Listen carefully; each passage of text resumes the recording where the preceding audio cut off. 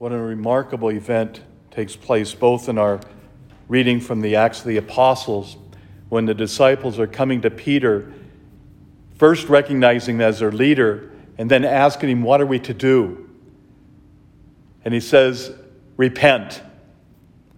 From the very beginning of the church, there was a need for repentance in the lives of all God's children.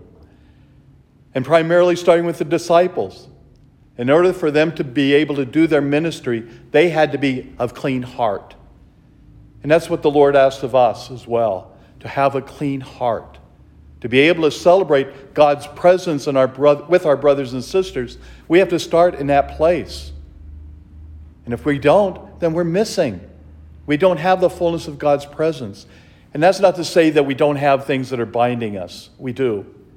But we try to do the best we can. That was one of the big things my parents always said. Do the best you can. As long as you're doing your best, that's all that matters. And that's all the Lord ever asks of us, to do our best. Even when we fall short, if we're doing our best, that's what really matters. And then to have Mary Magdalene going to the tomb.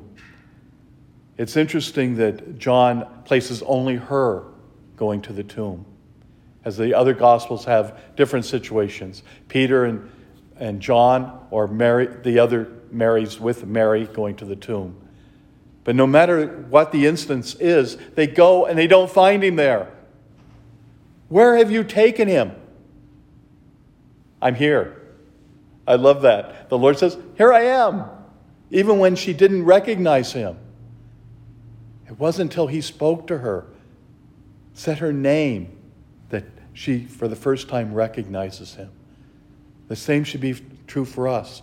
As soon as the Lord speaks our name, we should recognize him, because he calls us forth to be that gift for one another.